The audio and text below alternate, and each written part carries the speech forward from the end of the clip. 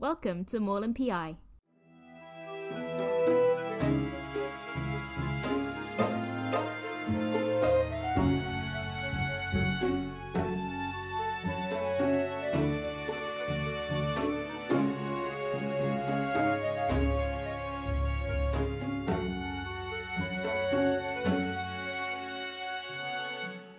Morning, Kit. Did you sleep well?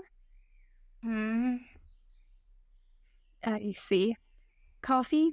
Yes, please. Was everything okay? Did the storm keep you up, or was the bed uncomfortable?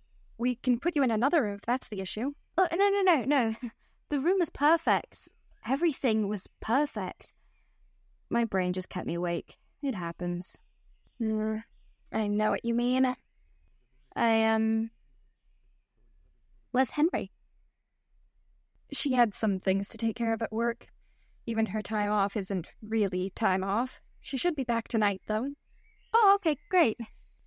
I was thinking I could show you around the Abbey before breakfast, if you're not too hungry. Yes. I mean, that sounds... Yes. Breakfast can wait. I want to see everything. I thought so. Follow me, then. We'll start with the garden. I think you mean the giant estate. The forest takes up most of that. Henry and I used to play in there all the time, and we still go on walks occasionally, but it mostly belongs to the wildlife. The garden, on the other hand, is very well maintained and beautiful. Are those hyacinths? Good eye.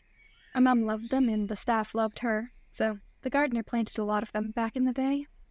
Eleanor, Miss Moreland, I see you're getting the grand tour. May I join you? Yes, of course. Sure. Eleanor's just telling me about the hyacinths. Those. Quite gaudy, aren't they?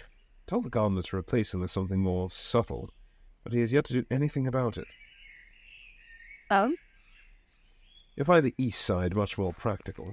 You have a herb and vegetable garden right off the kitchen, and over there is the orchard. I'm partial to a nice garden, you see. I don't see the point in too many flowers. Much better to grow useful things. The arboretum on the right grows oaks for firewood, and a few Nordland firs for the holidays. But don't you have a forest right on your doorstep? Very funny, Miss Warwood. Wild trees are of inconsistent quality, you see. Much better to grow your own. But I'm sure you've seen plenty of that at the Allens. Oh, no, not really. Mrs. Allen has a very nice garden, but it's nothing like this. You're too kind. Now, if you follow this path... Oh, I should get this. Eleanor, do finish showing Miss Moreland around and be back for breakfast before 9:30. Don't want to spoil our lunch. I'll see you inside. Yes, this is he. Here, let's go this way.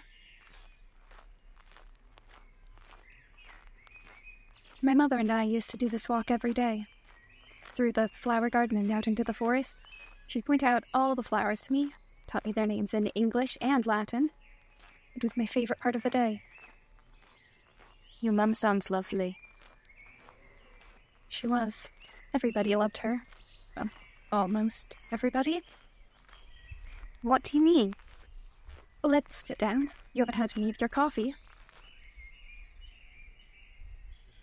How old were you when, 13. I was away at some summer camp when it happened. I retreated into myself. People thought it was just a grief response at first, but Henry begged our father to take me to a psychologist. She knew there was something else going on. That's when I was diagnosed with autism. That's a lot to deal with at once. Not really. I mean, the grief was, obviously, but the diagnosis, it just made sense. Some people say it's just a label you impose on yourself. That's what my father thought, at least, but it's more than that. People will label you anyway. Shy, awkward, a homebody.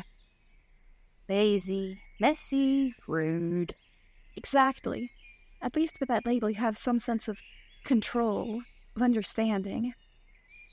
I completely get it. It was the same with my ADHD, but I can't imagine going through that transition in how I think of myself. Also grieving a parent and coming through teenagehood, it's a lot. Yes, I guess it was. Hey, Eleanor. Yes? Thanks for talking to me and being my friend. I don't feel like I have to be someone else around you. Thank you. And you're welcome. Now, can we go in, have some breakfast? I think my stomach is about to overthrow my brain. Absolutely. Let's get you fed. Henry made pancakes before she left. Okay, how does it feel to have a perfect sibling? It's pretty great. I bet.